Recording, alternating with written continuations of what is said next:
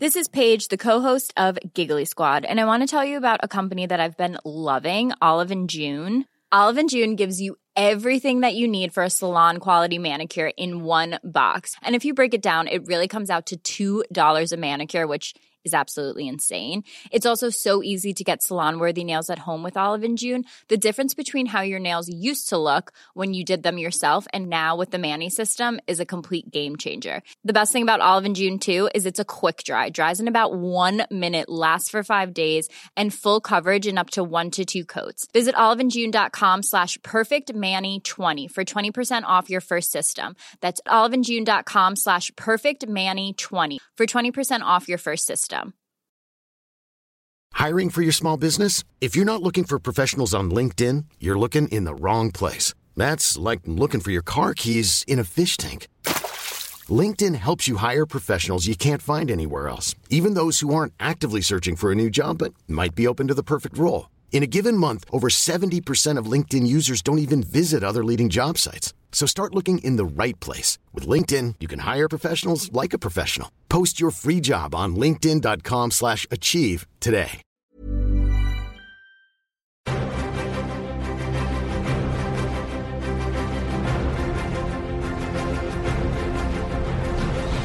Hello and welcome to Cinematic Universe, a podcast that's all about comic book movies, which you can now find at cinematicmultiverse.com. I'm Joe Cunningham, and joining me to help make sense of the comics behind the movies are Seb Patrick and James Hunt. We'll discuss the latest comic book movie and TV news before launching into our spoiler-filled discussion of Sam Liu's 2010 movie, Planet Hulk. But before any of that, I'm going to ask Seb and James to explain the comic book concepts that as a movie fan, I just don't understand.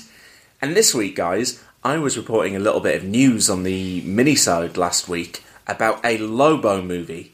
So, who's he? What's a Lobo do? Seb, this is yours. Yeah, so Lobo is a DC character who I think first appeared in the late 80s, or possibly earlier than that, actually. I mean, I kind of remember his main appearances as being around the sort of mid to late 80s and early 90s. He was co-created by Keith Giffen, who's an artist and writer. I don't know who his other creators were. But basically he was a sort of, I think there's definitely elements of being a parody of Wolverine. He's sort of, particularly in the way that he looks and the way that he talks and the way that he has these regenerative powers, but he's more of, I think he's sometimes played as an anti-hero, but he's more often an antagonist. And he's basically this kind of, sort of over-the-top angry bounty hunter. But yeah, it's a sort of, what if you took Wolverine but took away every element of Wolverine that made him remotely heroic, I think. And also don't really play it seriously. Well, so is it a little bit Deadpool as well then? Yeah, there's a little bit element of Deadpool. I think the thing is that, yeah, he was intended as a sort of, initially as like a parody of that over-the-top kind of character, and then became popular on an unironic level. And so started to get used, sort of played a lot more, not exactly straight, because he would generally still be played for comedy, but, started to get played as the character that the reader was supposed to identify with rather than... So what is underpinning that popularity? Because he's supposed to be, well, they're working on a Lobo movie. I mean, is it maybe just a case of giving DC a Deadpool-ish kind of character? Notwithstanding the fact that Deadpool is visually and in terms of some aspects of character is a rip-off of Deathstroke, I would say Lobo is the closest that DC have got to a Deadpool kind of character in that sort of comedic anti-hero. Oh, Harley Quinn, I suppose. Yeah, Harley Quinn's probably kind of... I mean, the way that Harley Quinn's popularity went... I mean, no, because Harley Quinn's popular for all kinds of different reasons, but the current version of Harley Quinn, I think, is not... I was going to say not dissimilar to Lobo in some ways. No, she's dissimilar in lots of ways. But there are also ways in which that over-the-top violent kind of character is... They're definitely from the same wheelhouse, those three characters. The funniest thing that DC have done with Lobo recently is, in the New 52, they initially introduced like a classic style Lobo, which is sort of, he's this big, massive, hulking guy with big long hair and a Wolverine-esque hair and beard and big red eyes. And then they decided that they wanted to introduce a new sort of New 52 style version in which he was kind of slimmer and hunkier. And so what they did was they said that the Lobo that they had initially introduced, or, kind of reintroduced in the New 52, was an imposter and had the new version kill the old Lobo, who they said was an imposter. And most people just went, well, why have you done this? Because anyone who would ever be interested in reading a Lobo comic would surely want to read the original rather than this weird sort of slightly emo-looking character. I think they probably don't really know what to do with him now, but then he's a total relic of 90s comics. He probably was at his most striking when drawn by Simon Bisley, the 2000 AD artist, and, Bisley's style is like so incredibly of that era, and Lobo very much fits in with that style and that era, really. Yeah, it's interesting that you say he's very, anti-hero mould. I do wonder whether, obviously DC have got Suicide Squad, and we know that the Shazam movie has cast a big old movie star as its antagonist, if that still does come to pass with The Rock. Do you think it would be maybe a sensible kind of backup plan for DC to have to really, really double down on really good antagonists, and maybe that they've got such a strong, Batman's Rogues Gallery is arguably as good as the entire Rogues Gallery we've seen in the MCU so far. So, would that be a viable plan B for DC to get you invested in the villains as much as the heroes? It could be, but the problem, as with anything like this, really, is that I'm just wary of too many films or adaptations being too similar. Homogeneity is the biggest problem, I think, facing these films, in much the same way as it's been the biggest problem facing particularly DC Comics over the last 5 or 6 years. Just because something works in one film or one series of films, I don't want to see everything else trying to copy that. But if DC did a Lobo film, the obvious point that everyone would make would be, you're only doing this because of Deadpool. And it would be hard to argue with, to be honest. DC have plenty of good villains and plenty of good anti-heroes, but I would kind of like to see some DC heroes actually being heroes. But, we've had that. That would be nice as a counterpoint, at least. Lobo's kind of well past his peak of popularity as well. It's very hard to sell a Lobo film to comics fans because all the people who liked him have left comics. Yeah, he's not a character you could sell on his name. I mean, even Deadpool, who, had initially peaked in popularity in the 90s, had a revival, and Deadpool was a character who was recently popular.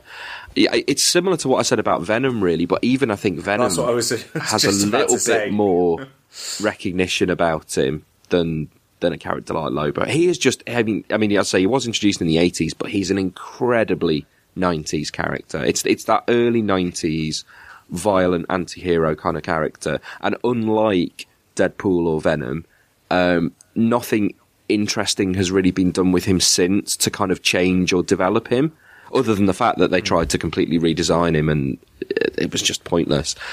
He's not a character who stands up very well to trying to give him any kind of depth or reinvention.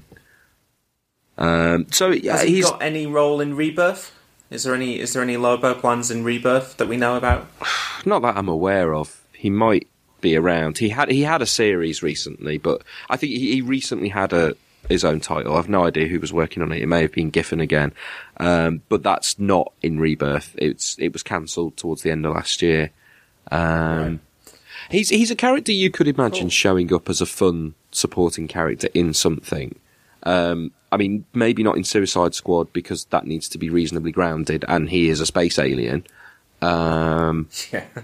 But you could work him in somewhere if you had something that already had a cosmic bent to it.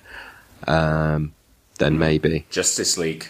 If they ever did, because with DC you've got a thing called the Legion of Superheroes, which is set in the future, but they did a version of it that he appeared in, because Keith Giffen was also involved, called Legion, spelled Legion, and it was set more in the present, but it was kind of space-based. And it wasn't too connected to Legion of Superheroes, but it had a similar name and it had some similar characters.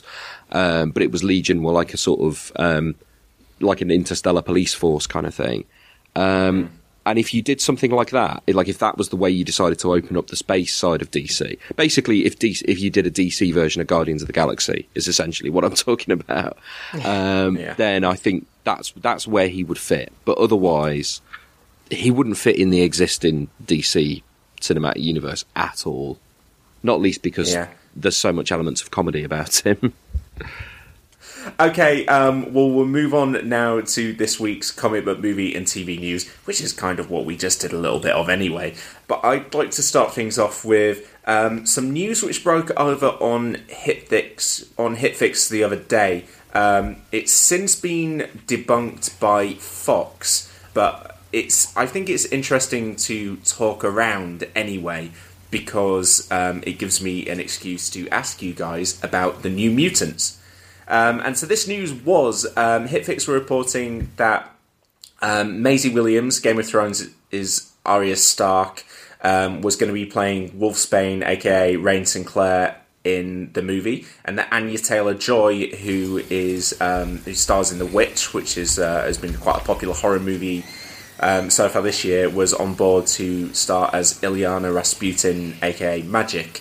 And that they were also planning on casting Cannonball and Sunspot and Mirage, and that there would be pretty notable roles for the new version of Storm, played by Alexandra Shipp in X-Men Apocalypse, and also James McAvoy's Professor X.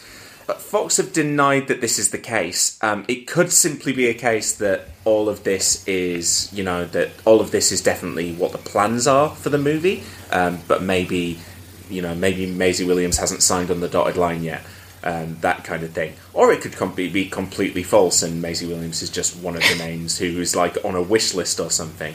But say this was a version of the New Mutants, with that kind of lineup, with a character like Storm coming across and with James McAvoy's Professor X kind of running the whole affair. Is that a New Mutants movie that you guys could get excited about? To the extent I could get excited by any New Mutants movie. I find the New Mutants kind of weird, because most of the characters had their heyday in between the eras of comics that I like. So I like the early X-Men comics, and I like the 90s onwards, but they were big throughout the 80s, and I kind of didn't ever get... There was a sort of thing of... By the time I started reading comics, the New Mutants had already turned into X-Force, and most of the characters weren't around, and I never went back and read them, so I didn't... I don't feel like I care about the New Mutants in any specific way. Am I right in thinking that the New Mutants were kind of an excuse for Chris Claremont to kind of go back to telling some of the X-Men stories that he was telling earlier in his run, and that basically all of his mutants had now grown up and become adults, and that this was a way of going back to the well of Professor X having a school and training these kids and taking them out on missions? Yeah, I mean, Chris Claremont was always writing adults, so it's not so much going back to that, it's more going back to the basic concept of the X-Men and doing trainee teenage mutants. Yeah. It was definitely to offset the kind of... Because Claremont went all over the place in the 80s. He had the X-Men split up for years at a time, live in Australia or in space or whatever. He was doing good things with the concept, but things that weren't the X-Men concepts as it was originally conceived. So, New Mutants was an attempt to get back to that with new characters. Yeah. I just wonder whether that might be a nice way for X-Men to segment its universe and to have movies feeling different.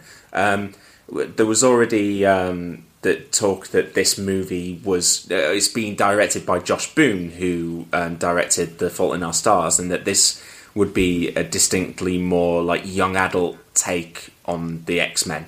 So, kind of trading on the tropes of those kind of genres. I would imagine kind of, a little bit more romance and kind of, maybe feeling a little bit more Hunger Games-y, Maze Runner-y, Twilight-y, Harry Potter-y than a big tentpole blockbuster to hold up the middle of the summer.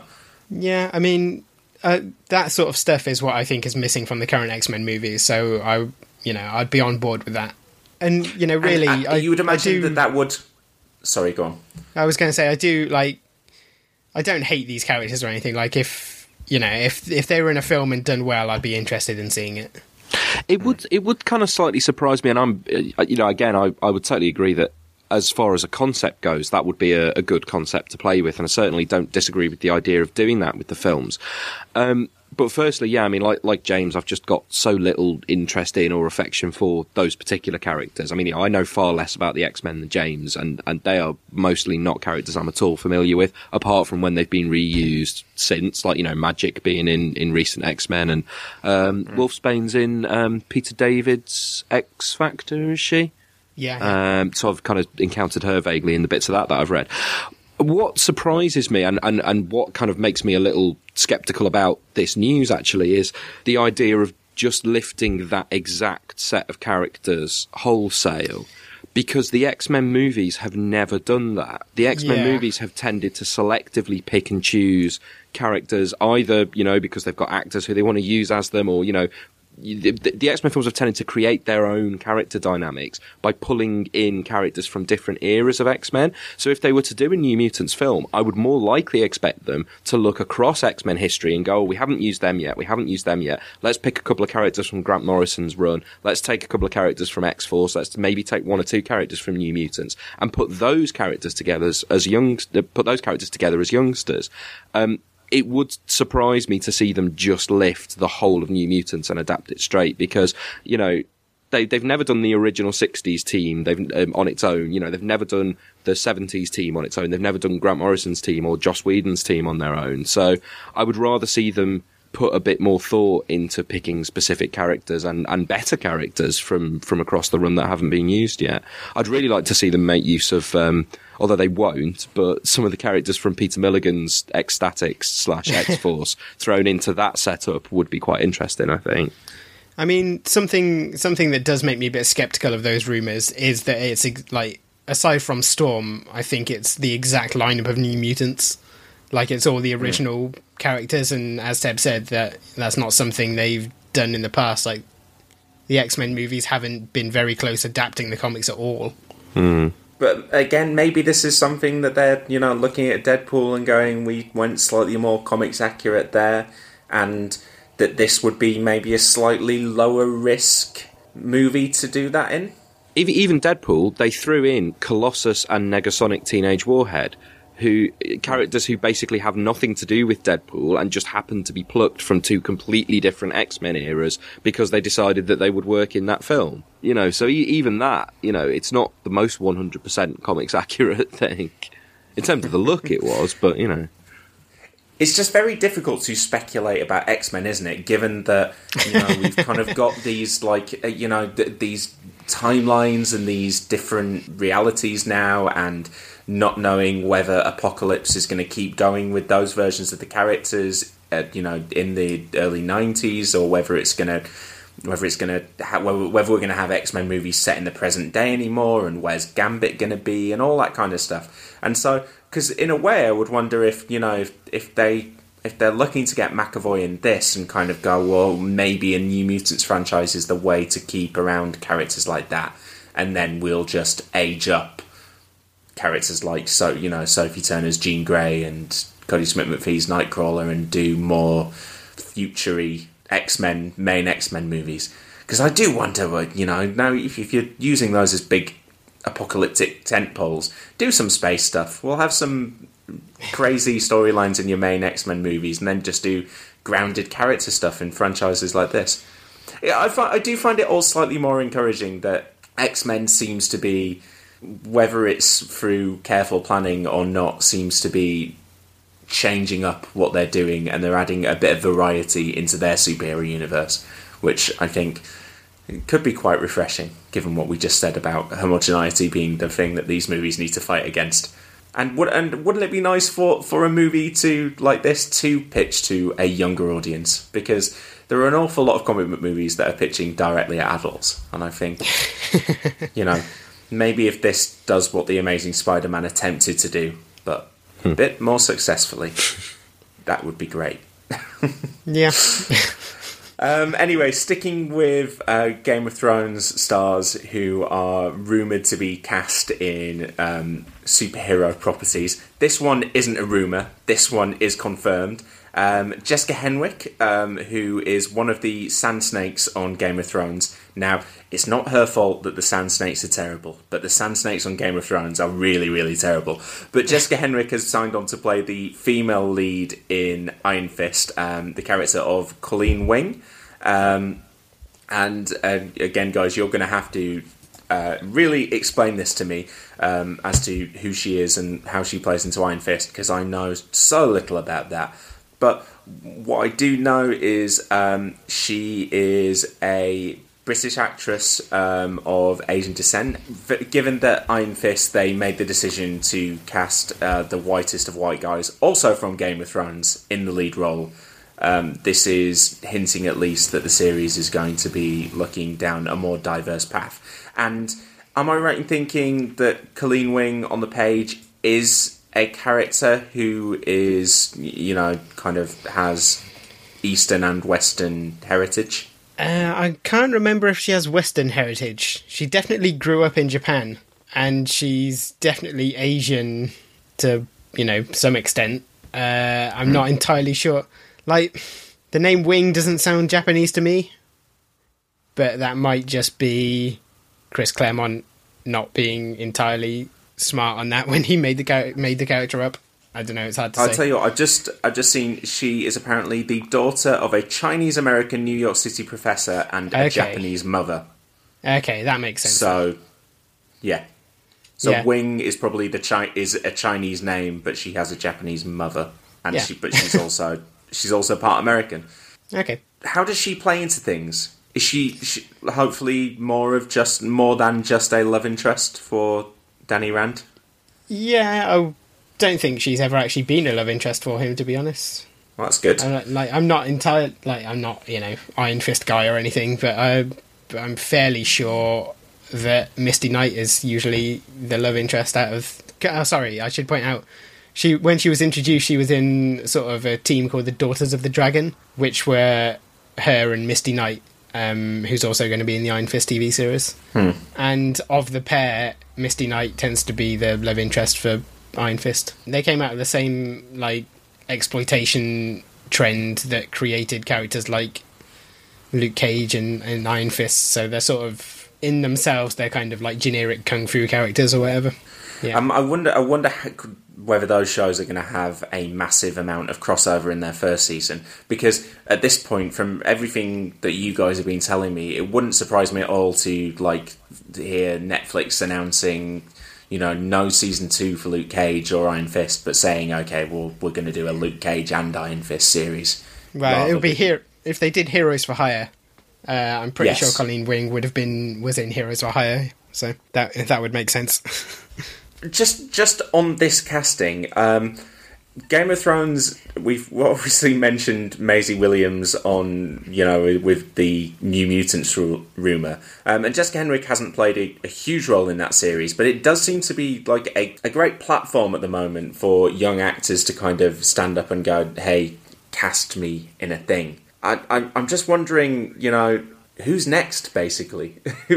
Are you guys both Game of Thrones viewers? I've not seen a second of it.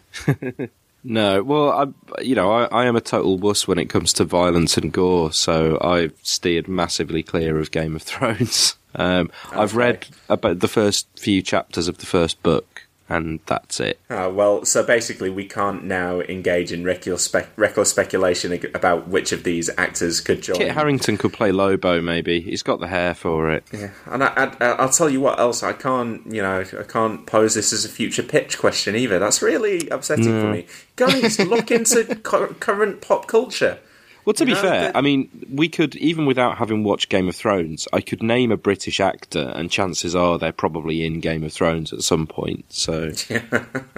Okay, well, maybe Natalie Dormer as Captain Marvel will be next, or something like that. I'll throw it in That would there. be nice, yeah.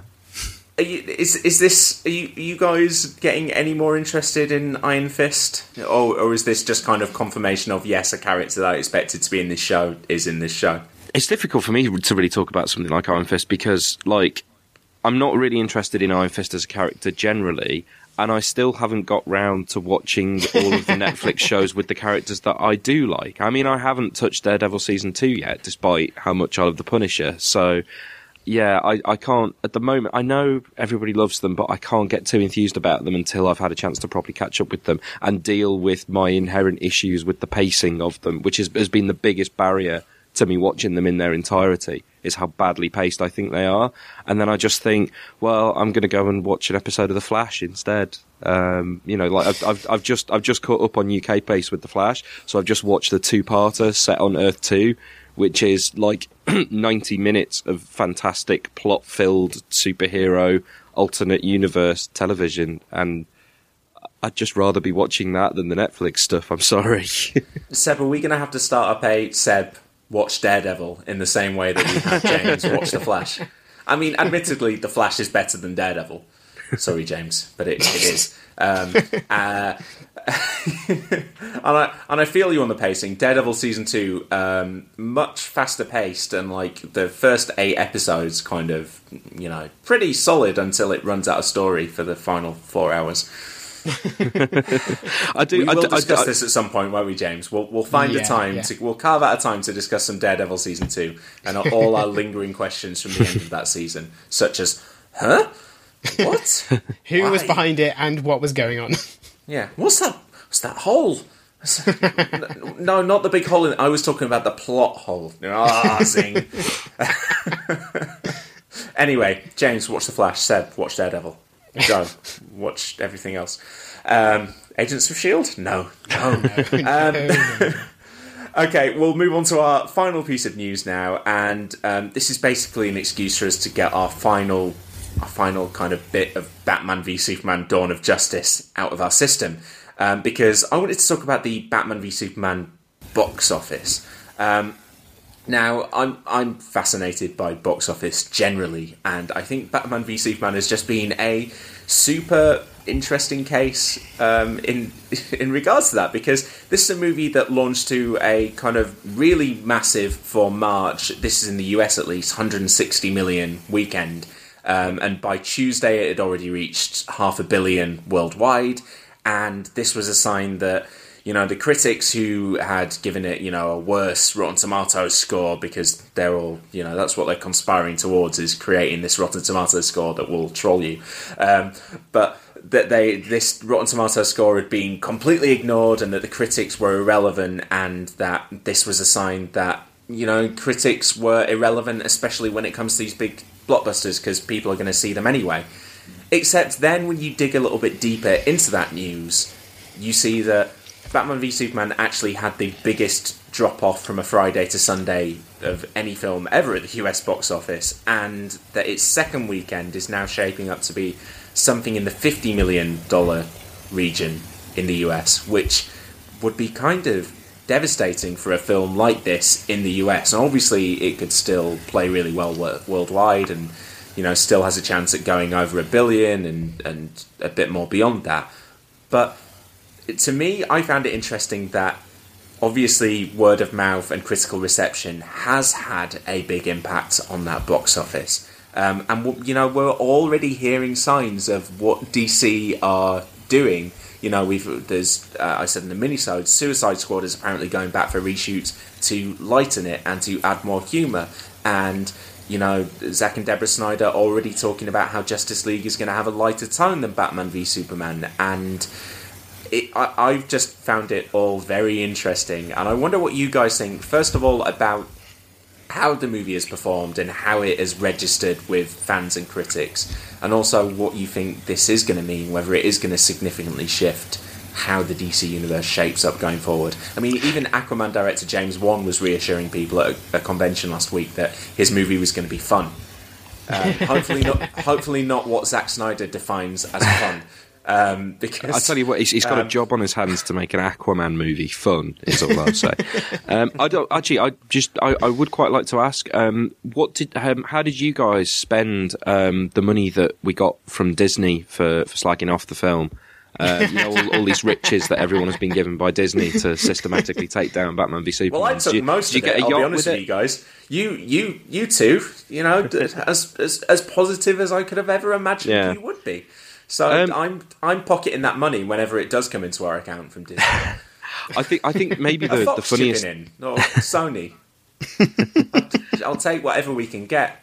If they back us on Patreon, I'll slam any movie they want me to.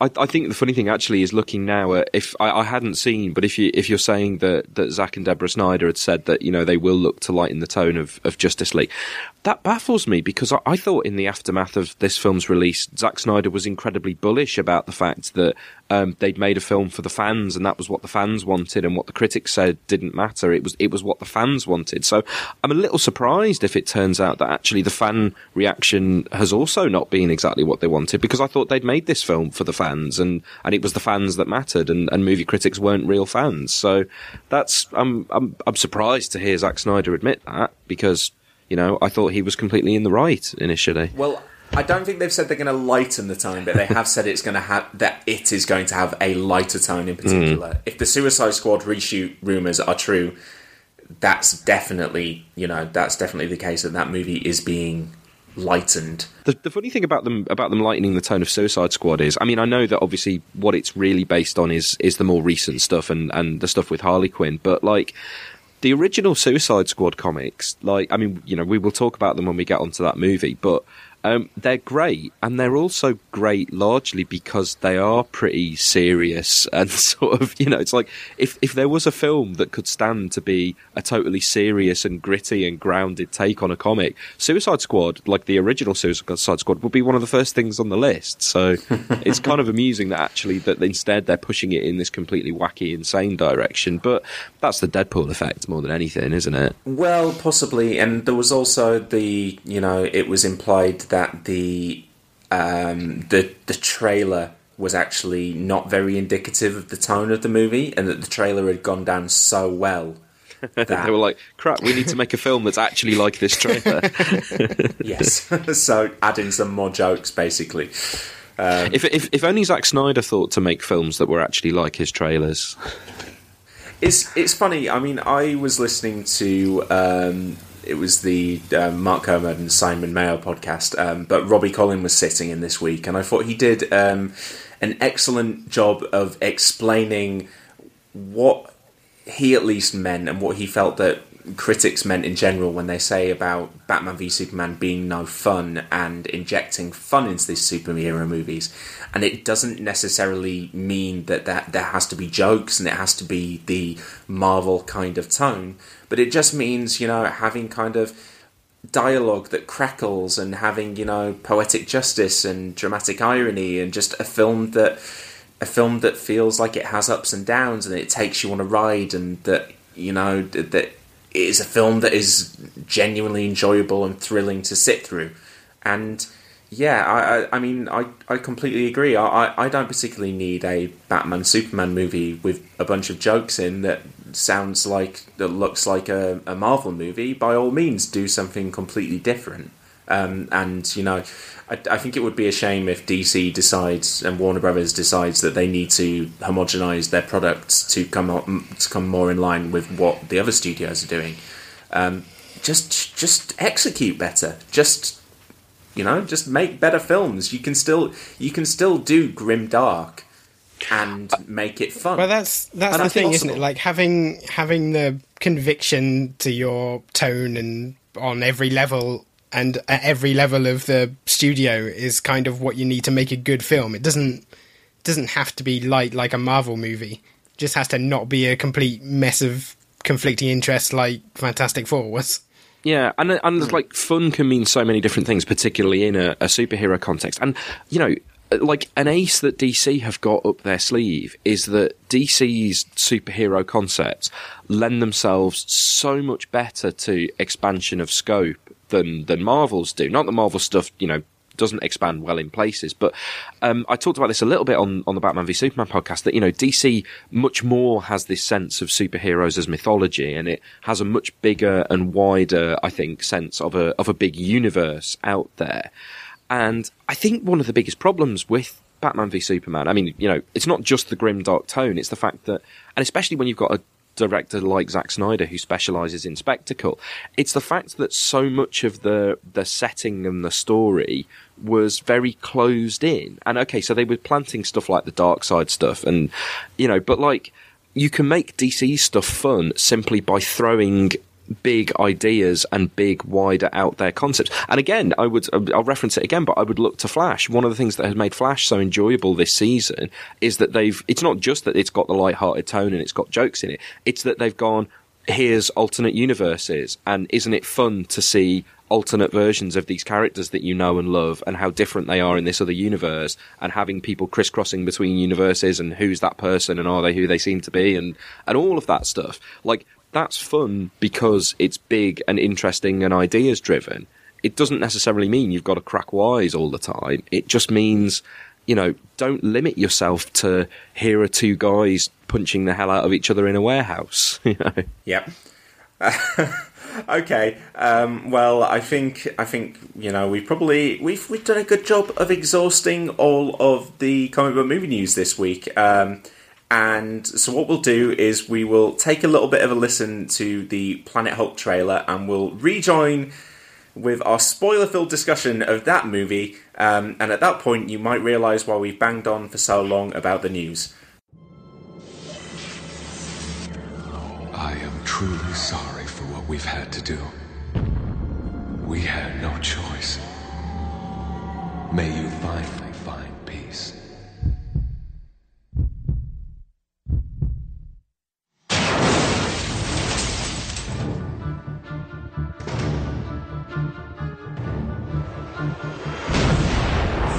Ancient prophets, you have promised us a warrior savior. You need to save your strength for the games. Games? We are en route to the Colosseum, where our deaths are scheduled for today's entertainment. A warrior who looks into the eyes of death and stands his ground. All my life, I've moved from one fight to the next. Now I don't know what to do. If you won't fight for us, at least fight for yourself. A warrior with boundless strength, whose power knows no end. This is impossible. And this warrior shall strike down all evil. Unite all kingdoms. Hear that? They think you're the savior of this planet. They're wrong. And through his blood shall restore life to all of Sakaar. I once thought you were a man of honor, Hulk. Now I see you're nothing but a monster. Okay, so that was the trailer for Planet Hulk. Now, Planet Hulk is a 2010 animated movie, an adaptation of the comic book arc that, James, you recommended me after we watched the Incredible Hulk, the MCU Incredible Hulk. Is that right? Yeah. Just part of it. Yes, I think I read maybe like the first 6 issues of it. Yeah. Which maybe made up about half of this animated movie. Yeah, I think about 40 minutes was when I clocked there. Oh, this is what Joe will know. Yeah. And we want this sort of, so we haven't done any animated movies on the podcast prior to this. We did Ghost in the Shell, but we haven't done any animated movies kind of in this mould, in what DC and Marvel tend to do. These like straight to DVD direct adaptations of particular storylines, yeah. And so I've never really watched any of these before. My animated superhero stuff has normally been, you know, when I was younger, watching superhero cartoons and stuff like that. And certainly not anything like this one big arc. And I thought it would be interesting to look at one of these movies and look at how they translate the source material and get into the, you know, the whys and the wherefores of it. And what I hinted at before is I don't think that this movie on its own, guys, is the most interesting thing I've ever watched. It's a little bit by the numbers. Yeah, right? and it's got a good reputation as like one of the better of these animated movies by all accounts. And I think both James and I will admit that, we're not generally huge fans of these adaptations anyway. I can see the purpose that they serve, but it's not a purpose that has ever really felt necessary for me. It's like when you sort of to just directly adapt a comic story in animation. I think if you're directly adapting something in live action, and something like Watchmen would be the obvious example, I think there will always be interesting changes and choices that you make with casting and choices that you make with how it looks that will mean it can be a worthwhile endeavour. But I think if you're in animation anyway, it doesn't feel like it's much of a step up from those motion comics that Marvel did for a while. Motion comics is what I was about to say. Yeah, and it doesn't feel like you add a lot. Yeah, you could just be reading the comic. And in some cases, I think it's lessened not even so much by the story choices that you make, but for example, there's a quite highly regarded adaptation of All-Star Superman.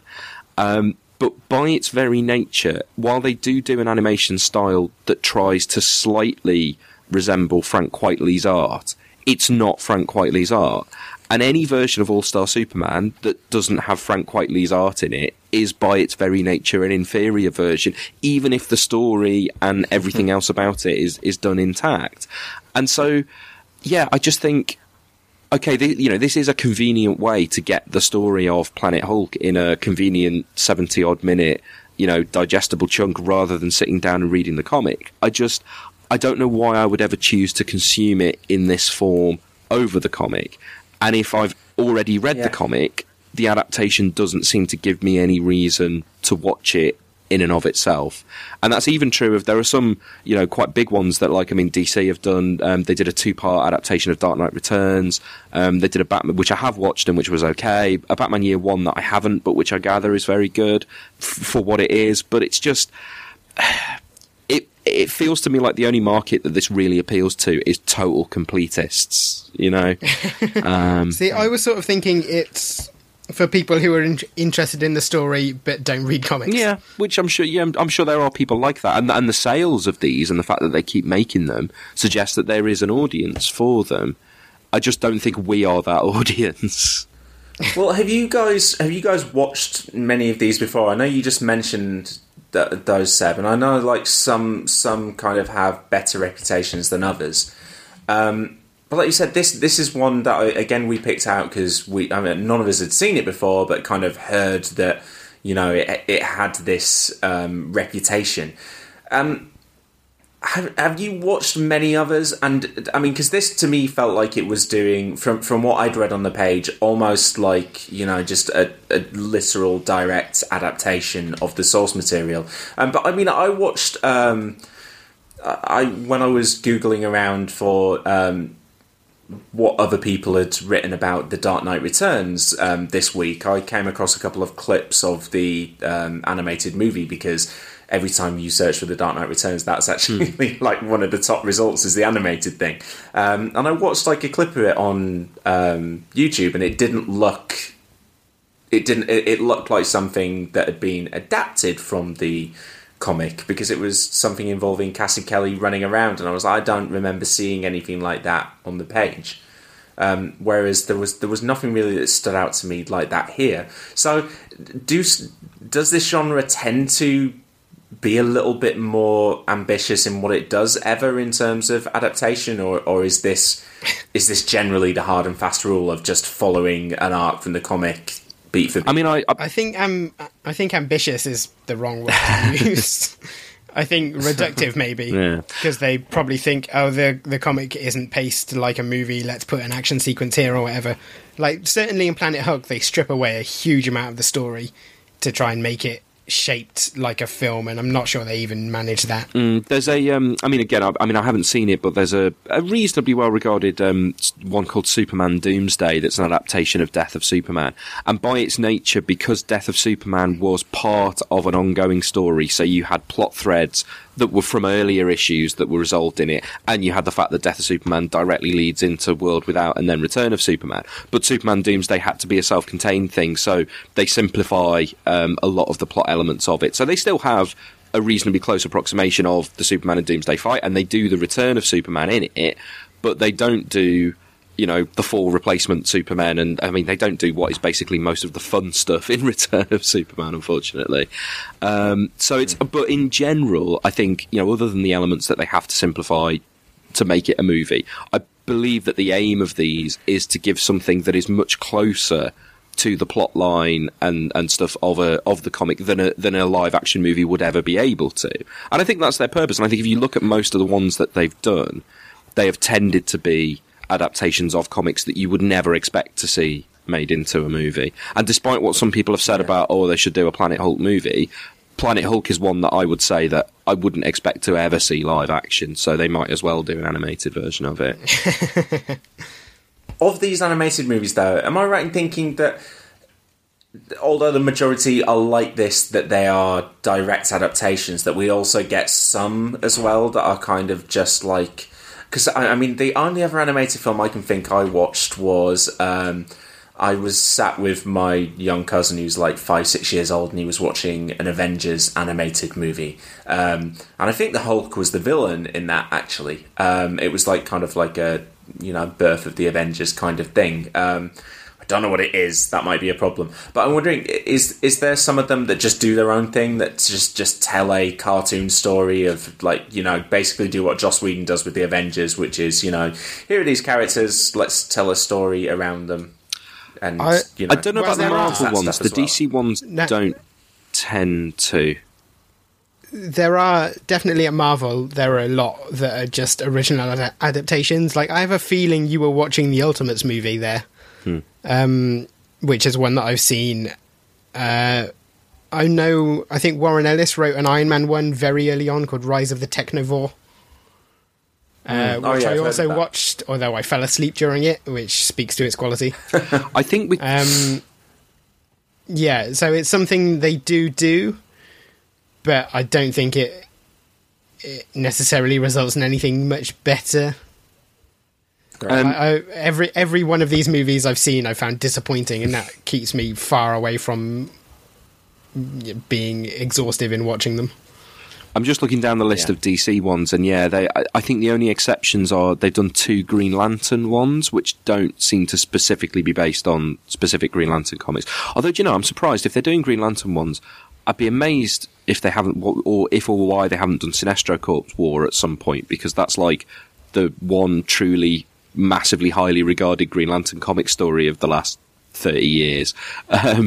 But otherwise, everything is, whether loose or tight, they do tend to be adaptations of specific comics. So, they've even done Superman versus the Elite, which is like a single issue story called What's So Funny About Truth, Justice and the American Way from the early 2000s. They've turned that into a film.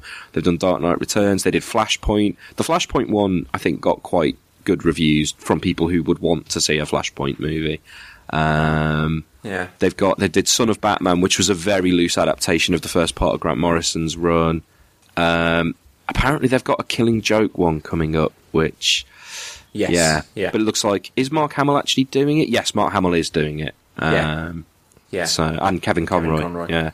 See that? I mean, it probably won't be very good, but you do almost go, well, it's Kevin Conroy and Mark Hamill, that might be worth a look. But so is it fair to maybe assume that there is a bit of a divide then? So when you've got the direct adaptations that may be there for a different market than the kind of more invented Marvel ones are, that maybe the more invented Marvel ones are for like a younger audience. I think that's definitely like the case. Introduction to those characters. Yeah. Whereas so is a movie like Planet Hulk, the animated Planet Hulk, is is that aimed at adults? The Planet Hulk one feels more like a DC one to me. That's what's quite interesting about it. Is it seems much. I don't know how many of these ones Marvel have done where they've done direct adaptations, but Planet Hulk felt to me more like the DC ones that I've seen than these original Marvel ones. Definitely.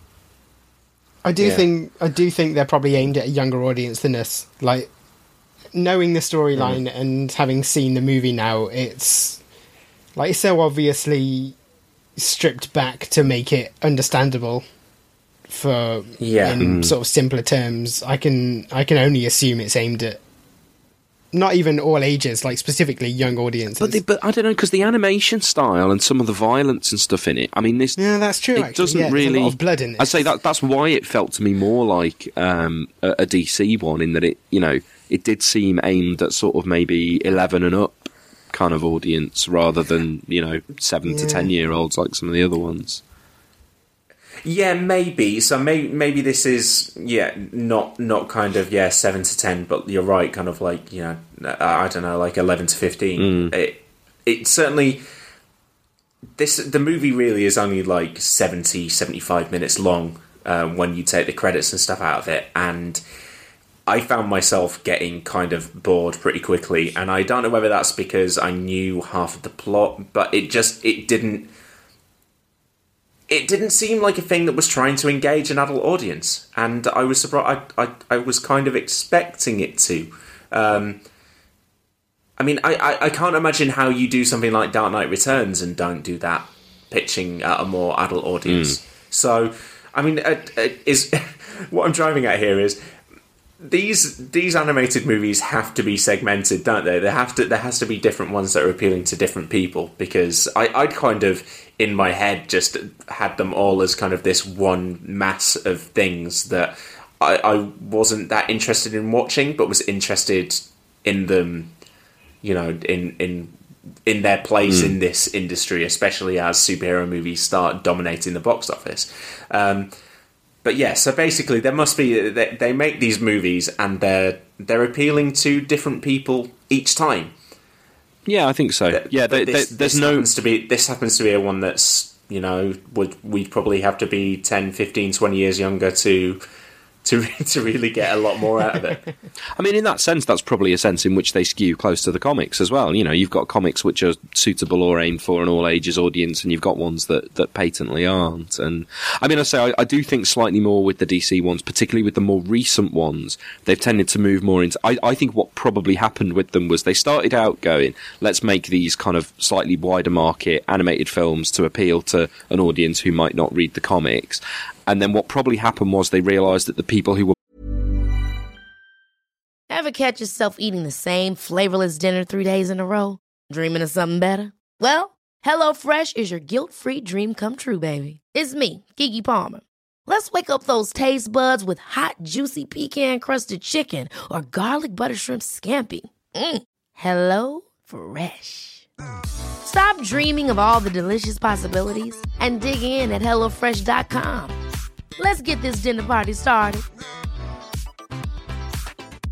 I'm Sandra, and I'm just the professional your small business was looking for. But you didn't hire me because you didn't use LinkedIn Jobs. LinkedIn has professionals you can't find anywhere else, including those who aren't actively looking for a new job, but might be open to the perfect role, like me. In a given month, over 70% of LinkedIn users don't visit other leading job sites. So if you're not looking on LinkedIn, you'll miss out on great candidates like Sandra. Start hiring professionals like a professional. Post your free job on linkedin.com/achieve today. Buying them were more people who did already like the comics, and so they went, right, let's appeal to and pander to those people by doing these relatively faithful adaptations of comics that they love, particularly when you look at the kind of ones that they've chosen, like Dark Knight Returns and Flashpoint. And it's the sort of it's the kind of thing that would be enjoyed by, and I'm going to sound slightly derogatory here, but the kind of person who would post on the support DC films hashtag that's been going on over the last few days is the kind of person who's going to like a faithful adapted animated movie of Flashpoint or The Killing Joke. So read from that what you will. You have a specific amount of credulity in mind. Yeah. I just can't imagine, like, especially after having watched this, I can't imagine seeing an animated version of a story that I've already read on the page and going, that's going to be a rewarding experience. It's hard to see what they add. Yeah. Unless there is, like, a proper adaptation going on there where they... It just feels like there is too much of... Certainly here it felt like there's too much of a similarity between the two mediums that... Definitely. Between animation and the comics on the page, that if you're not going to radically change the look through your animation style, then it becomes difficult to do more interesting adaptation stuff. And yet they do undeniably have an audience. I mean, I think everything that you're saying there is reasons why they don't really appeal to us, because we don't feel like they add anything to the experience of reading them. But there must be people out there who they do, because and I'm, you know, we mentioned before, you know, there is an audience of people who don't read the comics who'll watch these instead. But equally, you know, as you said, if you Google Dark Knight Returns, you get a lot of people talking about the movie, and in a lot of cases, that's comic book fans on comic book websites talking about how much they liked the animated movie of Dark Knight Returns. So there are people who read the comics and who then want to see it in an animated form.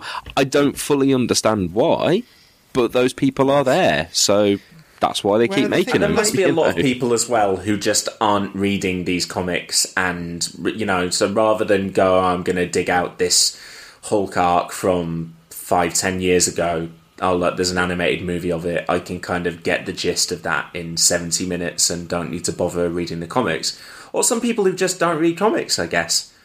You know, I know there's loads of kids out there who watch the cartoons. And I mean, if you're probably growing up hooked on superhero cartoons, you know, then this is probably the logical next step rather than picking up a comic. Yeah, I guess. Yeah, like I sort of go back to the X-Men cartoon and the Spider-Man cartoon in the 90s, which, like, I loved them and I devoured them, and they were my gateway into comics, was getting into those.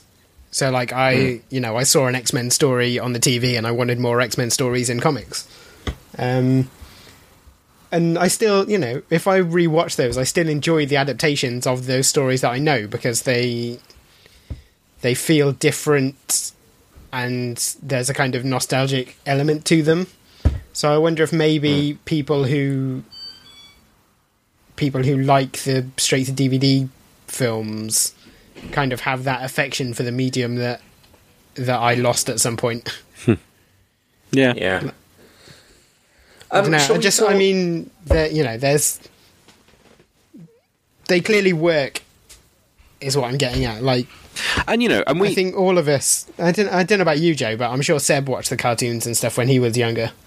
Yeah, well, I watched the X-Men one. I never really got into the Spider-Man one, actually. I don't know why. I don't know if it was just the timing of it, but yeah, I loved the X-Men cartoon. Everybody loved the X-Men cartoon. Well, in regards to that, I was a little bit bored the other night, and I booted Arkham Knight back up on my PlayStation and just kind of like strolled around Gotham City beating up thugs on that for about half an hour. You know, just a bit of stress relief at the end of a long day. And shouting the names of co-workers. And after I'd finished, I popped an episode of the Batman animated series onto on Amazon Prime, because I was like, I was in the mood for it, and I watched the first episode of that, and, you know, first of all, because I mean those versions of the city depicted there actually seem pretty similar, like, and obviously the voice cast, it's the same, and it felt like a natural progression on that evening. But it also got me thinking, watching that Batman animated series, that had a very distinct visual style and a very distinct they were going for something particular in the animation of that series. And when I compare that to this, and now obviously that's beloved, but it was, you know, probably, especially when it started, fairly cheap to produce, early 90s cartoon, and this is an animated movie made in 2010. I was just I was just baffled by how generic the animation style seemed, and it seems cheap, and it seems kind of like you say, motion comic. I've never read a motion comic or watched. I don't know what you do with a motion comic. You throw it in the bin. This is what you do. But this is what I imagined that would look like, which is kind of like you feel like you've got they've got individual panels. Because it'll be like a still, and then the camera will kind of just move across to like. There was just one shot that summed it up for me where it was like Hulk in the gladiatorial ring, and like we've got like a still of Hulk, but it's not a still because he's kind of like breathing in and out and hulking, and then the camera just slides over to the left, and we see the characters behind him, and it was just for me. It was like, okay, that's kind of like one panel to the next panel, and we either kind of transition in kind of like little slides like that or just hard cuts, and then it's kind of just a character standing there talking, not moving around a huge amount, and that's probably why this movie relies, and maybe why this does work as one to adapt to an extent, that you can get around that by just cutting to the action sequences more regularly. But even then I felt like we were kind of watching the same moves repeated again and again. Like Hulk can only jump up to smash something so many times. But I just thought it was a little bit bland and generic in terms of an animated style. And I again, this is talking to this movie in particular. I'm sure that some of the other ones have more distinct styles of animation, but this for me was just a little bit disheartening how bland it was. I mean, it's a particular style, I think, and actually to an extent Dark Knight Returns does this a little bit as well, although the art style in Dark Knight Returns, they kind of try to go looking a bit like the Frank Miller stuff, but in terms of the actual animation and how things move, it reminds me kind of, and James might be able to be more specific about this, because it strikes me as a quite manga style in terms of the kind of the colouring and the way that things like explosions animate, and there's even a particular technique for the way that characters move, and often when you've got a character who's kind of stationary but they sort of wobble slightly, and I don't really know how to describe it because I'm not hugely well versed in animation stuff, but it's a style that reminds me of things like, you know, Ghost in the Shell and Akira, although, you know, Akira is, I think, generally more stylishly animated, but it's more that it's a style that kind of apes that kind of that older audience's manga style. And it does seem that any of these comic adaptations, if they're past the cut-off point where they're not aimed at kids, they default to this generic, slightly edgy, but ultimately quite bland Japanese influenced style. Whereas actually you look at some of the cartoons that are aimed more at a younger audience, and they seem to have much more variety in the style. You know, you look at something like the Ultimate Spider-Man cartoon, you know, doesn't look like Batman the Animated Series, although, you know, I know they're separated by 20 years. That's just two examples off the top of my head. But, you know, that's got a slightly more cartoony and to be honest, a slightly more interesting and characterful style. Yeah. And yeah, there's just something about the kind of movement, and as I say, it's whenever you see an explosion, and like the explosions always seem to animate in exactly the same way in all of these cartoons, and it just leaves me cold, to be honest. And I'd say maybe it's because like I wasn't in any way raised on manga, but a Western cartoon while I think there's elements of manga that and particular manga films that I find interesting, a Western cartoon that's influenced by manga and anime. Sorry, I keep saying manga, I should say anime, shouldn't I? Doesn't really interest me in the slightest. See, I'm not sure I agree with your assessment. Like, I think you're right that they're very influenced by Japanese animation, but I think it's more in the sense of there's an anime industry that knows how to pump out low-cost animation at high volume, and the American industry has gone, oh, well, let's do that. Like, this film specifically doesn't... To me, it doesn't look like it had much of a budget. And I think if you're doing a straight-to-DVD film, you want, like, specifically of an existing story, you want to make the animation the selling point. Mm.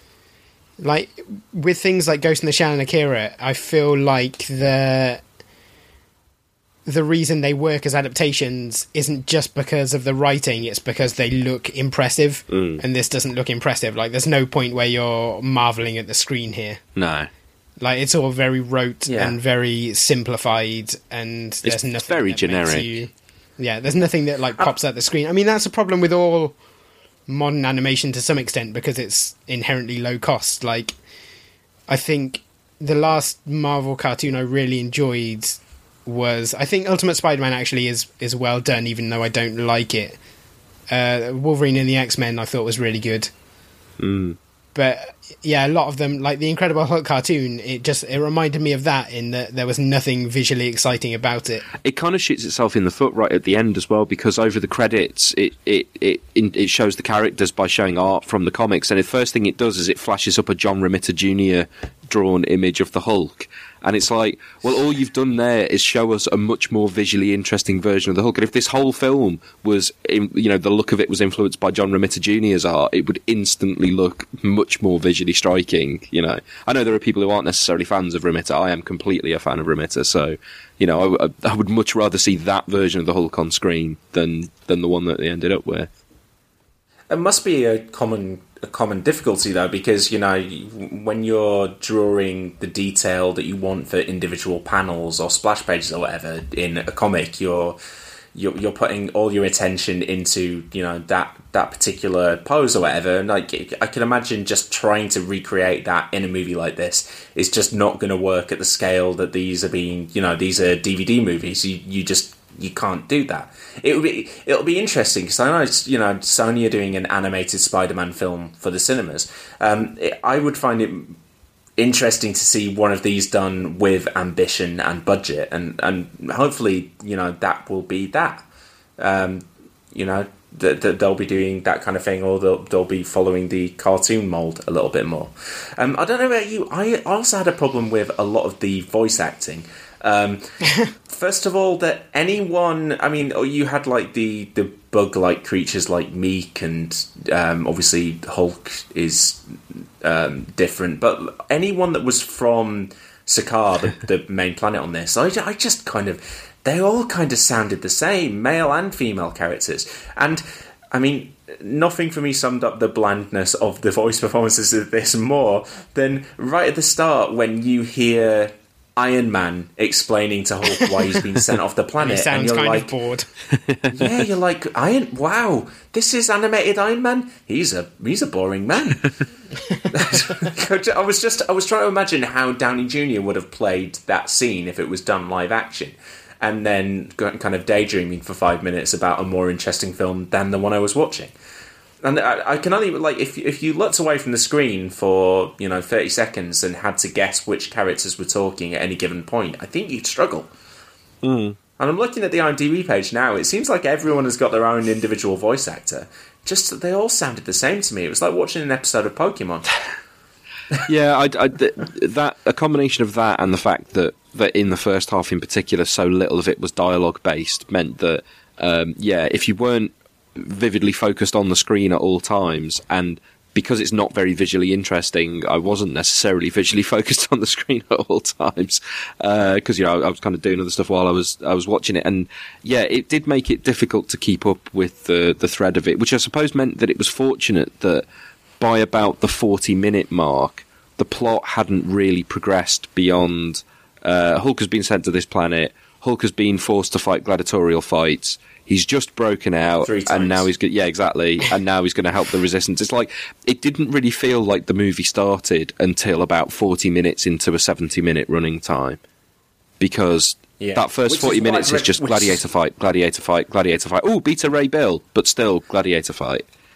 But then I probably found that first 40 minutes more interesting than the rest of the movie. It was weird. Like, that was the bit that I knew from the story already from reading those 6 issues of the comic. And it was kind of like, I remember at the end of the comic seeing, Hulk was kind of walking away from the arena into like the rest of this world. And I remember asking James, like, oh, so that's not the end of the story, there's more. And he's like, oh yeah, there's more. And then I probably could have filled in my head that next bit. I don't know whether, James, I want to ask you about the comic and what you kind of feel that this removes from the comic.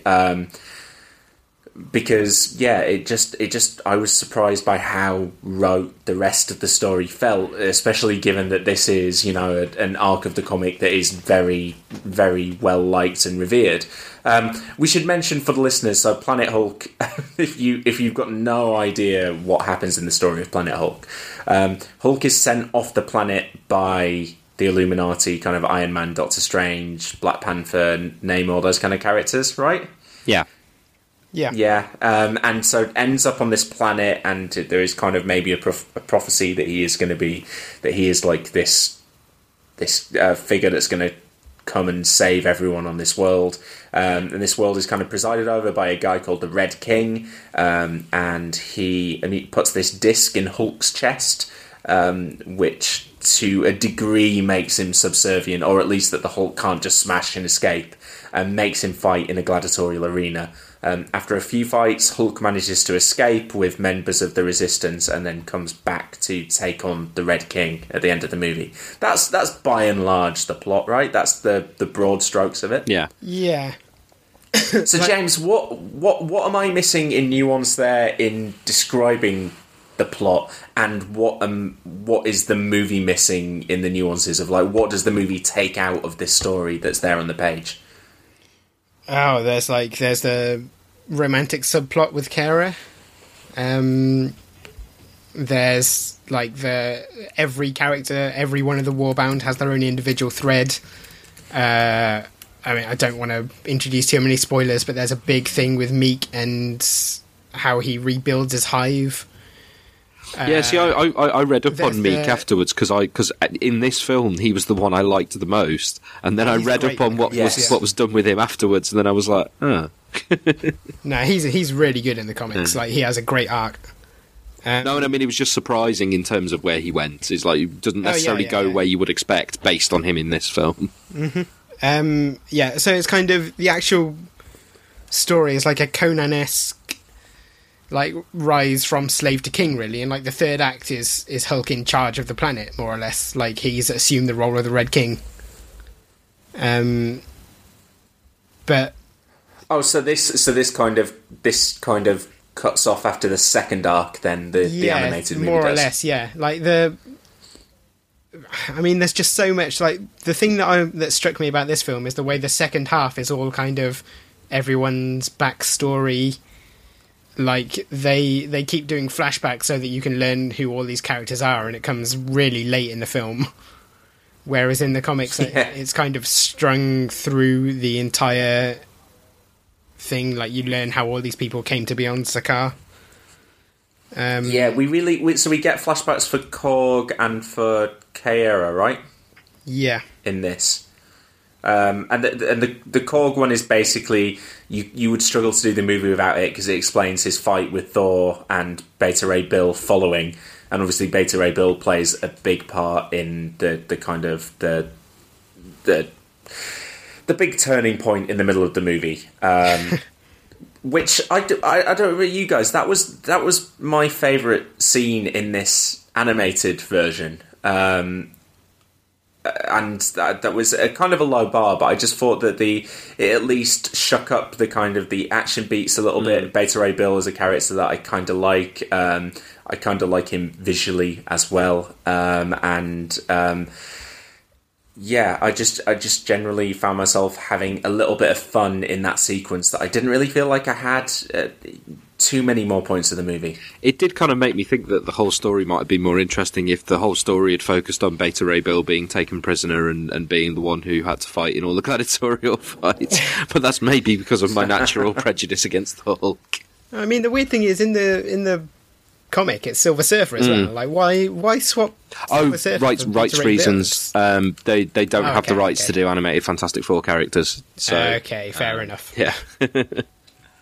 And I think it's a quite good substitution. If you have to take out Silver Surfer, I think Bill is a quite good character to substitute in for the Silver Surfer. I think that worked quite well. Yeah, I thought it was, because I was trying to remember whether I'd seen them on the page. Now, on the page, Korg does fight does fight Thor, right? Sorry, Korg fights Thor in a flashback sequence. Yeah, Korg is retroactively revealed to be one of the Rockmen Thor fought in one of his first stories or something. Yeah. That is there, but it's actually the Silver Surfer who turns up rather than Beta Ray Bill. Beta Ray Bill never makes it into the arena in Planet Hulk. Mm-hmm. Yeah. Okay. I thought that worked as a change, and maybe that was another reason why I kind of liked it, that it felt a little bit different. And I thought Bill worked in that sequence in the arena. I kind of that was a high point for me. What was it, James? If ideally, what would you like to see introduced in this? Like, you know, if the movie, to make the movie more interesting for you, would it have added all of that stuff back in, or was there anything pivotal that you felt just? I think for me, it was more the scale of the film that I wanted. Like, the Planet Hulk ends with like a revolution on Sakaar and Hulk freeing and then eventually being forced to leave the planet to return to Earth. And like the moment when he has to go back, like, it's emotionally gut-wrenching because he's literally leaving behind this like life he's built for himself after being, starting off as a literal exile there. And like that's what I like about the story in itself, is the epic scale of it married with this kind of emotional, like, hard-hitting loss. And I don't feel like the film had any interest in telling either half of that. It was just like, let's put in a bunch of fights for the Hulk. Yeah. And I can't remember exactly how this was done on the page, but Hulk talking as frequently as he does, and I get that they're all supposed to have like translators, so I guess it would be slightly easier for Hulk to really explain himself and talk a little bit more cogently than he normally does. But I just was so bland and weird watching Hulk in his big Hulk form, kind of just talking like Batman, really, like just like a slightly growly normal voice. How much did he talk in the comic? Is it as much as this? Yeah, but like the comics version of the Hulk, like, goes through so many different iterations that I feel like they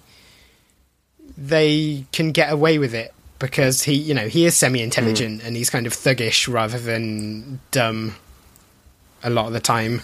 And this is just the Hulk, right? This isn't Bruce, because obviously Bruce Banner doesn't appear on screen at any point during this. It's just the Hulk.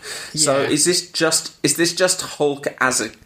We're supposed to be thinking that the character we're following here is not Banner, it's the Hulk. Well, There's no dichotomy here. The Hulk has completely taken over. Like, in the comics, there's a really nice moment where there's one, Bruce Banner's basically not in it. And I can't remember if it's in the main arc or one of the side stories that isn't in the collection, but there's one scene where Bruce Banner comes out just for a moment. And the rationale is it's too dangerous for Bruce Banner to be out at all on Sakaar, so he just stays where he is and doesn't fight the transformation. Yeah. And that, that's interesting. And whereas in the film, they're just like, we're not going to address this because it will just confuse people, maybe. I don't know. Like, as a Hulk fan, it disappointed me to not see that dichotomy at work at all, because that's one of the things that makes the character. Yeah.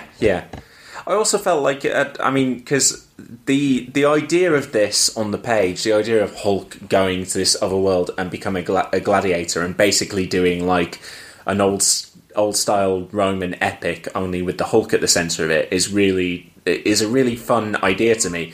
And I didn't know whether it was that I got past the initial excitement of that concept by reading some of the comic, but I just didn't really feel like there was any fun happening in the movie.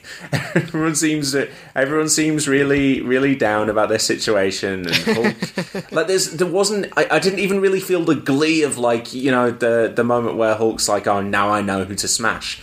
Just the animation and the voice acting just really just really killed it for me. Just sapped that excitement and fun out of this concept that I think should be a lot more fun. He can't, throughout this, what he kind of felt to me like more than anything was Wolverine. He felt like Wolverine in one of those stories where Wolverine decides to bugger off and not bother anyone, and then finds himself caught up in some kind of confrontation and helping someone solve a problem, and he's the kind of gruff outsider. Basically Wolverine in the 2 Wolverine solo movies.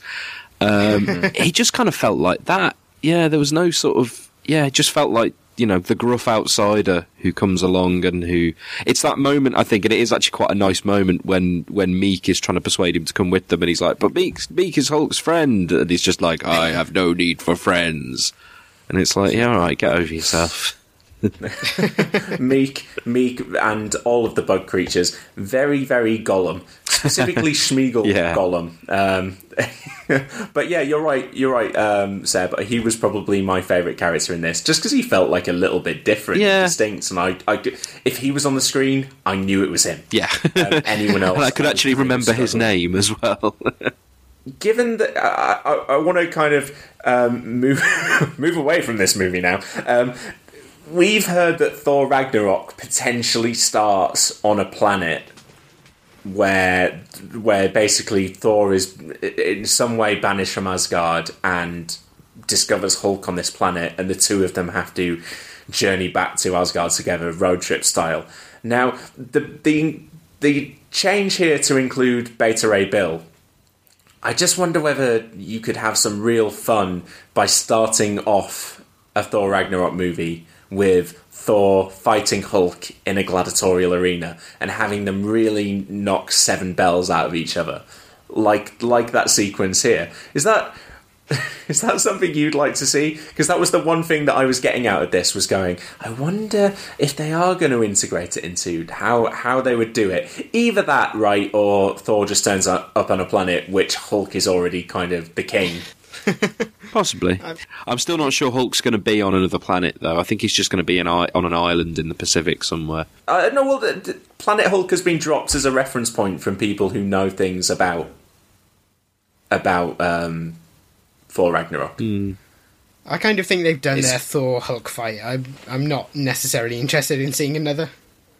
You don't need the fight. Okay, so then I'd rather see them fighting together.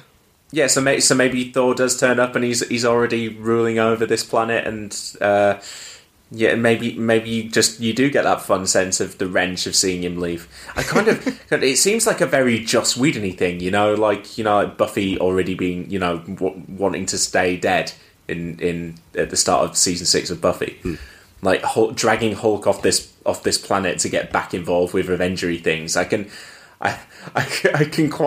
see Ruffalo playing that kind of like pissed off, not wanting to be a hero but conflicted about having to do it thing in the MCU. Yeah, maybe. So it's just basically that was one of the few things that got me engaged and excited in this film, was thinking about how it could possibly work in a proper movie. I was just going to say, you know, we're not Kevin Feige, right? That is true. You are, though, at the end of our podcast at least once every week when we do the pitch. Guys, do you have any... because this is going to be a rather brief discussion, just because there really isn't the stuff to talk about Planet Hulk compared to the normal stuff we're doing, because you're right, there's no subtext, there's no themes. So you just got any kind of closing thoughts on this, and, Are we likely to do any more animated films like this on the podcast, or would we just be a little bit more selective? I would say don't hold your breath if you're an animated film. Like, if you are an animated film fan, really pitch as hard, because I'd like to know what people see in them. Yeah, I'd be interested to have someone on who is more into these, who could pick one that's a really strong example of them and come on and talk with us about why. Because I'm sure they are out there, and I've watched a few, but they're just... Yeah, I never come out of them feeling like I haven't wasted my time a little bit. And at least this one was short. At least it was shorter than Batman v Superman. Yeah, and I'll be honest, I didn't think it was terrible. It just kind of it doesn't do anything wrong. Engage me. Yeah, it's just fine. I could imagine kind of if this is the kind of thing on Netflix or Amazon or some kind of streaming service, just putting it on in the background and kind of letting it play out and, while I'm doing something else. I can kind of imagine that as like, an easy way to ingest a little bit of comics. Like, I haven't read this comic and I'm probably not going to get around to it. I guess I'll watch that for 70 minutes and that's fine. Yeah, I haven't read this part of Planet Hulk. I've read some of World War Hulk, but so this sort of got across to me what happens in that part of Planet Hulk, and then I read what the differences are. Yeah. Just to pick up on something you mentioned earlier, Seb, The Killing Joke, which obviously is getting this adaptation soon. I mean, I was watching the trailers for that today, and that seemed to me to be something that would be a potentially very difficult one of these animated movie adaptations to do. But there just seemed to be loads of footage of stuff that wasn't in the comics, and the art looked like it had some influence from the page, but also felt distinct in its own right. And so, what I'm basically wondering is whether there is stuff like that out there that you can track down that isn't quite as rote and quite as much of a trudge as Planet Hulk felt. I mean, yeah. So if you're taking something like Killing Joke, where it's such a short comic to begin with, then you probably do need to pad it out, and maybe that's kind of the way to go. Is sort of find something where you are putting a fresh spin on what there has been previously, whether that's doing something different with the style of it. And actually, when we come to the pitch section, I'll talk about that a little bit. And yeah, with this, having to actually come up with your own story rather than trimming down a story to fit a film. The only thing with The Killing Joke is that it's kind of, I mean, as much as I enjoyed that the first time I read it years and years ago, and as much as I still think there's a lot that's interesting about it, it's such a problematic comic for all kind of reasons that doing a cartoon adaptation of it is something you've got to be really, really careful about. Maybe that's another opportunity, though, don't you think? That to maybe correct some things. Well, potentially, yeah. I mean, yeah. If you want, you could do a version of the story that keeps some of the good elements, and if they keep that final joke speech from the Joker intact, but they lose some of the Barbara Gordon stuff, then arguably it could be an improvement. Although it's an improvement that, as with All-Star Superman, it's not going to have Brian Boland drawing it. And from what I've seen of the art style, it does look, while it does look different from some of the other Batman stuff they've done, it still kind of looks fairly generic. I kind of think it's worth doing an adaptation just to hear Alan Moore's opinion of it. Because someone will ask him and he will give a lengthy reply that condemns the entire entertainment industry, and that'll be worth reading. To be honest, that's becoming a trend with kind of any comic book adaptations from the 80s. You've got a grumpy Alan Moore or Frank Miller sitting out there somewhere waiting to tell you how this depiction is wrong. I mean, to be fair to them, like, people keep asking them, do you like this? And they just give the honest reply of, not in the slightest. Or normally, I haven't watched it and I won't. Because I'm just furious. Maybe there are some people over at Marvel who feel exactly the same way about this Planet Hulk movie, eh? I don't know what Greg Pak thinks of it, actually. He seems like a nice guy, so I would imagine that any public pronouncement he's made about it has been extremely positive. Polite, maybe. That would be the way I'd go. Yeah. Okay, well, we'll move on now to our comic book recommendations. Guys, what are you going to recommend me based on Planet Hulk? Please don't tell me it's another animated Hulk movie. Well, I'm glad that you said earlier that you find Beta Ray Bill interesting as a character, because rather than recommending you a Hulk comic, I'm going to recommend you a Beta Ray Bill comic. Oh, excellent. So this, and actually you're kind of getting two for the price of one here, I think, anyway. It depends on how they are on Marvel Unlimited. So this is a 3-issue miniseries from about 2009, I think, called Beta Ray Bill God Hunter. It's written by Kieran Gillen, which is the reason I read it in the first place. I don't think I'd gone near it otherwise, because I didn't really know anything about Peter Ray Bill. And it's got a couple of different artists worked on it over the course of the 3 issues. And it's basically a story about Peter Ray Bill deciding that he's going to go and take revenge on Galactus for wiping out his home planet. So the stakes are fairly high. And it's just a fairly good story with Peter Ray Bill, who is an interesting and fairly engaging but weird character at the centre of it. But you also get, as I say, they did this in the print editions, and I assume that it's the case in the Marvel Unlimited issues, but apologies if it's not, although these issues will still be on Marvel Unlimited, so you can go and read them if you want. But you get, as well as the God Hunter story, each issue has a reprint of one each of the first 3 Thor issues in which Beta Ray Bill first appeared. So you get his original appearance and introduction and origin and everything. And those are written and drawn by Walt Simonson, who is a somewhat legendary writer and artist from that era. I'm not a big fan of Thor comics, but his run on them in the 80s is generally held as one of the greatest, and he's a pretty great artist particularly. I've heard of him, so that's exciting. So it's, I think if you liked the bit of Beta Ray Bill that was in this film, as I did as well, then I think this is a good jumping off point from that.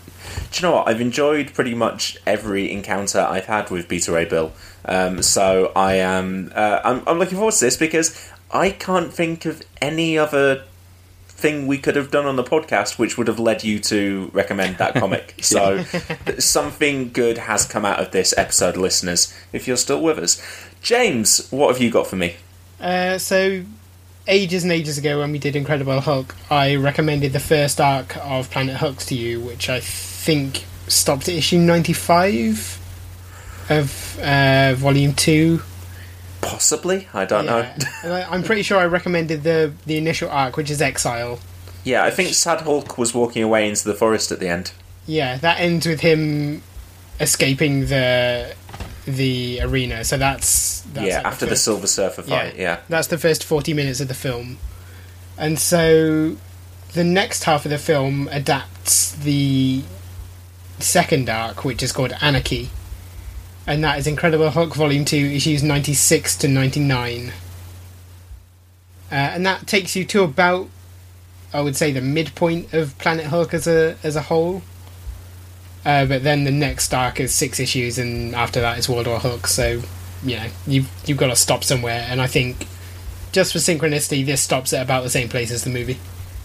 Okay, well, I'll tell you what. Here's what I'm going to do.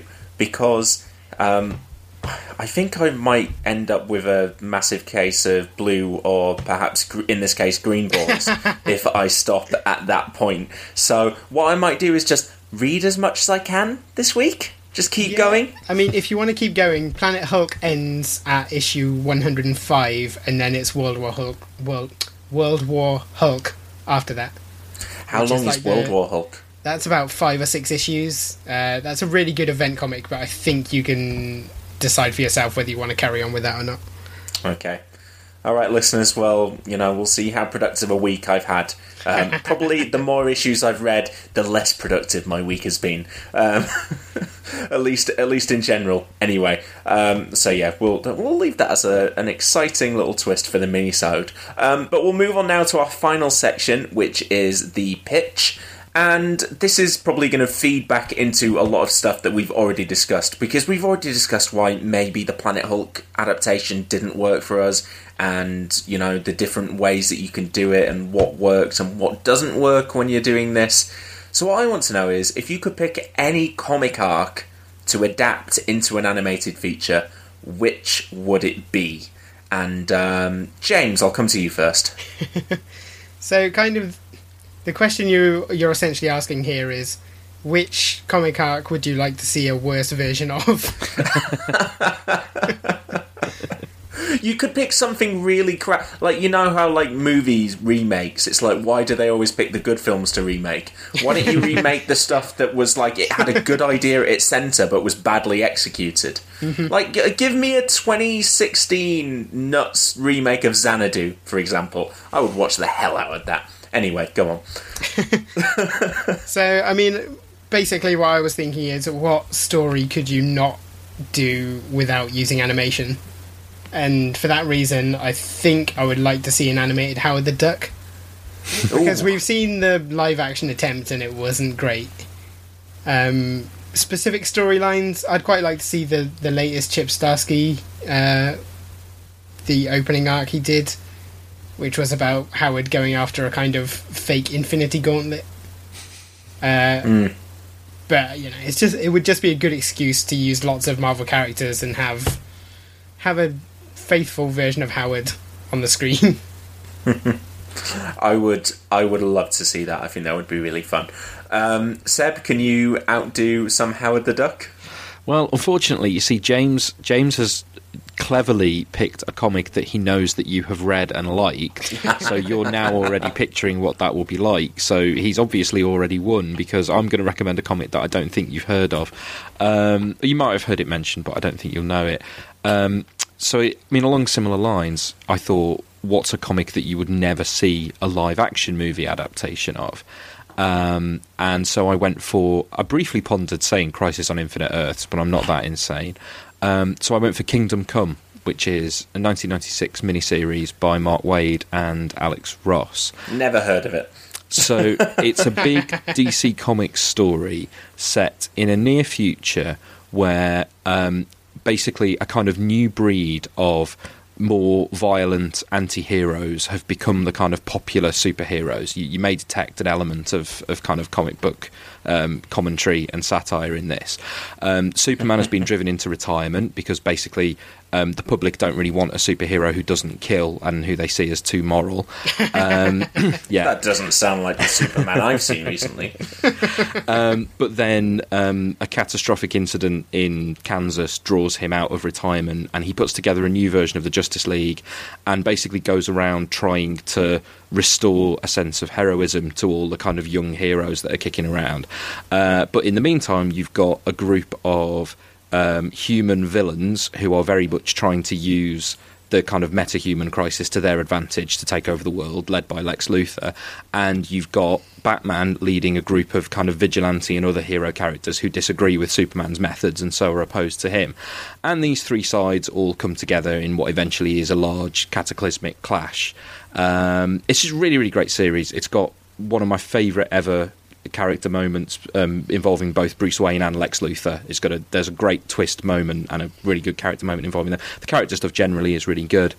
It's a big and entertaining series, and it's just got the kind of scope because it really does involve like hundreds and hundreds of characters in some scenes. I was going to say, I read Kingdom Come and I barely followed it. Well, yeah, because in an adaptation, you would have to be a bit clearer about who. You'd have to focus more on certain characters and just have other characters more as background dressing. Although, which is kind of what a lot of them are in the comic anyway. But yeah, you could never do it as a proper movie. So I think with animation, you could actually pull off the story. The other thing that would be interesting about it is, we've already talked about how, you lose the art style when you're doing these kind of animations. And the striking thing about Kingdom Come, and Joe, if you've never heard it, I would suggest you Google it. It has art by an artist called Alex Ross, who was very big in the 90s for doing photorealistic painted artwork. He did Kingdom Come, and he did a series called Marvels, which I know one of us is going to recommend to you in response to a movie at some point. I'm sure of it. It's like you can't get through this without reading Marvels at some point. And obviously you can't replicate that in a movie, so I would like to instead go completely in the opposite direction and take the Bruce Timm Batman animated series style of animation and apply that to Kingdom Come. Because then I think that would give you a reason to adapt it, would be to very willfully go in a very specific animation style and see how that comes out. Well, now I'm conflicted because, I feel like Seb has laid down a bit of a challenge there, saying that I'm obviously going to give the win to James. And so what I'm going to do is I'm going to play into his hands, kind of, by refuting that, because I think I'm actually more intrigued by the idea of just something I haven't read at all, like especially after watching Planet Hulk. I think James, you're right. Like an adaptation of Howard the Duck would, probably be a better version of Howard the Duck than we've seen anywhere else on screen. But you know, would it be as good as Zdarsky on the page? Probably not. So I'm intrigued by this thing that I've never heard of. That sounds. I do kind of think you should read Kingdom Come. There was a part of me that realised when I came up with it for this pitch that it probably should have been my recommendation after Batman v Superman. I was going to say. On the other hand, it's I'm very glad much that you in the enjoyed tone. Generations. But yeah, like it's like imagine the tone of Batman v Superman, but with an element of like hope in there as well. Yeah, well, maybe you can recommend it after writing. Justice League Part 1 or something like that. Yeah, I may well do. If we can wait. If we're not dead by then. There's a good version of Captain Marvel in Kingdom Come, as I recall. Yes, very much so. Yeah. Okay, well, but all of that essentially leads to Seb. I'm awarding the win to you this week. James, I think I'd actually maybe even like to see if you'd have recommended some of the Gerber Howard the Duck that I hadn't read, that would have given you a better chance. Yeah, but you know, not so much the Chip Zdarsky second arc, because I've not enjoyed that as much. James, but the Linda and Shockett issue. That was all right. It was quite good. I think I liked all the stuff in the first one more though. I don't like Howard in Space, guys. No, apart from that Linda, it's a bit rubbish. Yeah. Well, that wasn't Howard in Space, was it? Exactly. So that's the difference. Yes. Okay. Comics chat. God, you can imagine that just over a year ago would never have happened. I wouldn't have known what the fuck you were talking about. Okay, well, that is it for this week. If you're enjoying the show, then please do subscribe on iTunes, Stitcher, Player FM, or your podcast app of choice. And you can support us over on Patreon at patreon.com/cinematic universe. Some people have been doing that in the past couple of weeks. Right, so yeah, we've got another 3 Patreon backers to thank. Asheen Boyce, I hope I said that name correctly, Chris Lang, and Daniel Hardy have all backed us since the last episode. And that puts us $12 away from recording a commentary on a film of the Patreon backer's choice. So if you want to be the person who pushes us across that threshold, we need $12. $12 a month. So that you can force us to do a commentary on, like, Man of Steel or something. Or even make us rewatch Howard the Duck. This is a question for me. Are we just going to do one of those, or would there be, like, repeat ones? Would we do one, like, every certain amount of time? Or We're going to do one, and then if they're popular, we might do more. Okay. All I'm saying is, listeners, that 3-hour version of Batman v Superman Dawn of Justice that's going to be coming out on Blu-ray around 6 months from now, I think you're going to want us to be at $100 at that point, just to sit Seb and James in front of it again, which they promised they wouldn't, and, you know, make me angry for 3 hours rather than 2.5. Okay, and also, Seb, you've got a very exciting thing that you'd like to bring to our listeners' attention. Yeah, so this unfortunately didn't quite come out in time for the Batman v Superman episode, which means that you're all probably sick of anything and everything to do with Batman and Superman by now. But if you're interested, you can go, and if you're in the UK, because it is unfortunately UK only, but you can go on the BBC iPlayer and find a documentary called Building Batman, Sculpting Superman. It's an iPlayer only documentary that was done for Radio 1. It's a documentary about adapting Batman and Superman for the movie, and it contains a segment with a person whose voice may well be familiar to you if you listen to this podcast, talking about the comics history of Batman and Superman, kind of like I do on this podcast, really, but just for other people instead.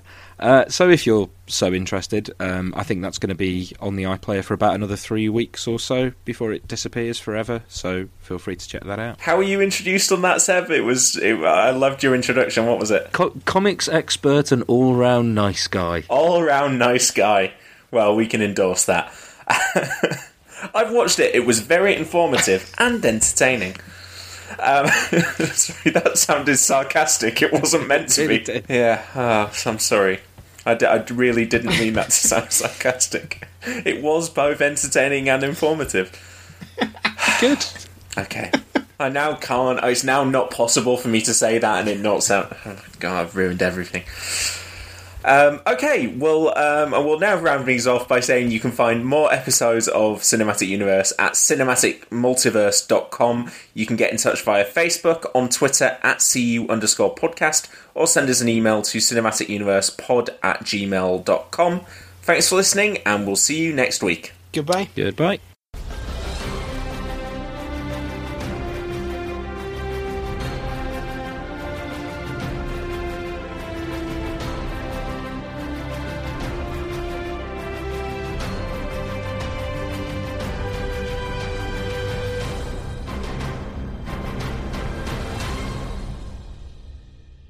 Milo, stay here. Looks like Daddy's gotta go kick some ass. Cinematic Universe returns in 2 weeks' time with The Mask.